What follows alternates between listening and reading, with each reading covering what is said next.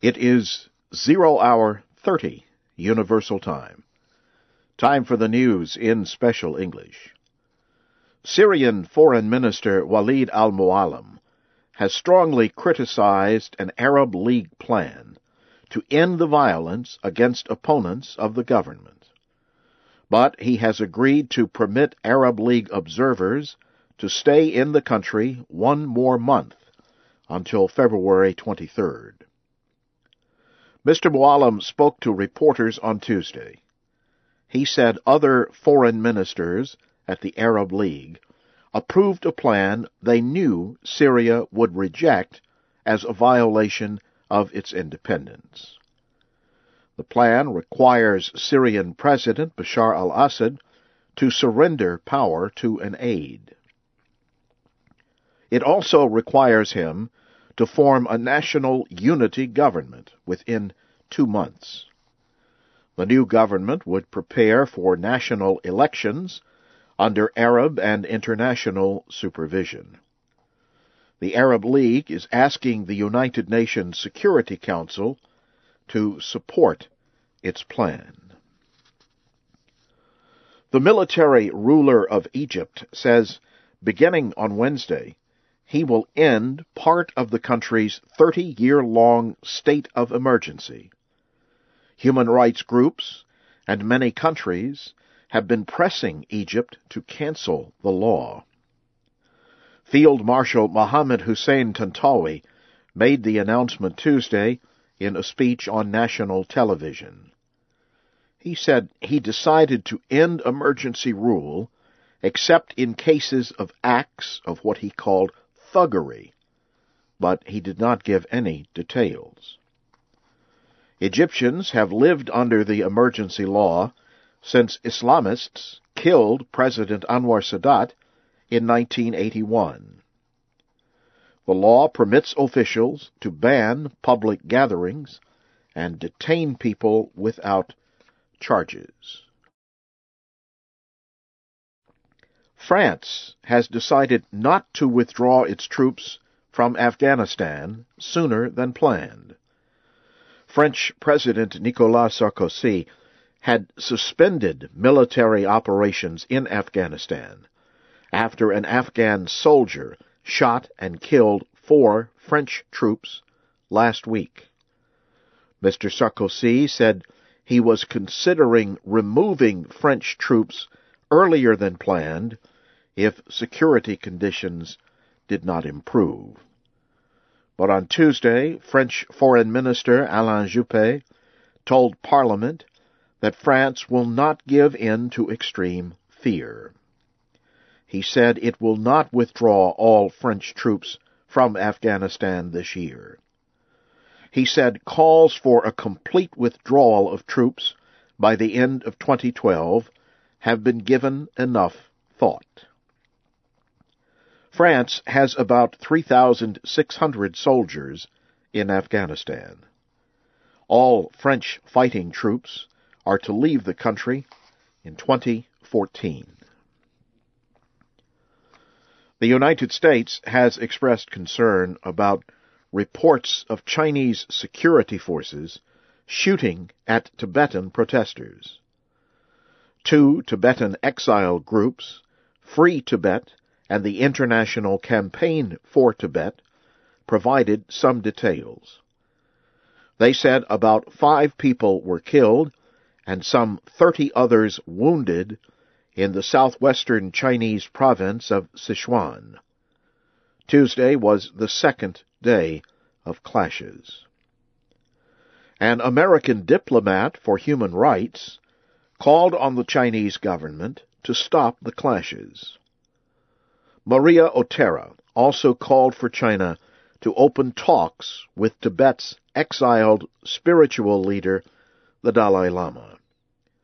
She says the talks could help find solutions to resolve the Tibetan protesters' problems. You are listening to the news in VOA Special English. A bomb exploded at a police station in the Nigerian city of Kano on Tuesday. The explosion comes 4 days after Islamic rebels killed 185 people in a series of attacks in the city.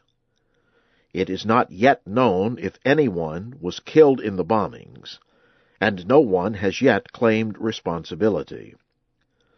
Earlier, Kano police found 10 car bombs and hundreds of other explosives in the city.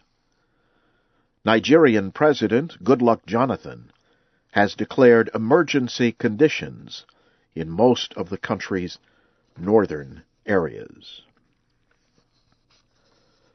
The United Nations says it is very worried about Monday's attacks on a South Sudan refugee camp. In a statement released Tuesday, the UN Refugee Agency said the attacks happened in the town of El Fouj, about 10 kilometers from the Sudanese border. A child was wounded in the attack, and 14 other refugees are missing. About 5,000 people live there.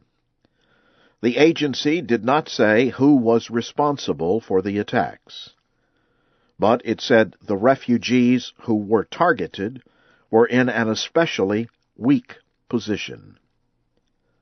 Most of the people in the camp had recently fled violence in Sudan's Blue Nile state. Heavy rains have caused flooding in northeastern Australia. Many roads are under water, and some houses have been flooded. Thousands of people in Queensland and New South Wales do not have electricity. Officials are ordering people in Brisbane and other cities to leave the area. More heavy rains are expected later in the week. Floods were also reported in Fiji, where 2 people were killed. About 700 others were moved to higher ground. Recordings of some of President John F. Kennedy's last telephone calls and meetings have been released. The John F. Kennedy Presidential Library and Museum in the city of Boston published the last 45 hours of the recordings on Tuesday. They include meetings with a Russian foreign minister, talks about the conflict in Vietnam, and visits from the president's 2 young children. The recordings end just 2 days before the president was killed in 1963. The Greek film director Theo Angelopoulos has died. Mr. Angelopoulos was hit by a motorcycle Tuesday while working on his latest movie. He was taken quickly to a hospital in Athens, where he died of head injuries. The person driving the motorcycle was a policeman who was not working at the time. Mr. Angelopoulos was best known for his 1998 movie Eternity and a Day. It won the top prize at the Cannes Film Festival. At the time of his death, he was working on a movie about how citizens were dealing with the Greek economic crisis. Mr. Angelopoulos was 76 years old. And now, briefly, here again is the major news of the hour. The Syrian foreign minister has criticized an Arab League plan to end the violence, but he has agreed to permit observers to stay in the country 1 more month. The military ruler of Egypt says that, beginning on Wednesday, he will end part of the country's 30-year-long state of emergency. And France has decided not to withdraw its troops from Afghanistan sooner than planned. That's the news in VOA Special English, coming to you from Washington.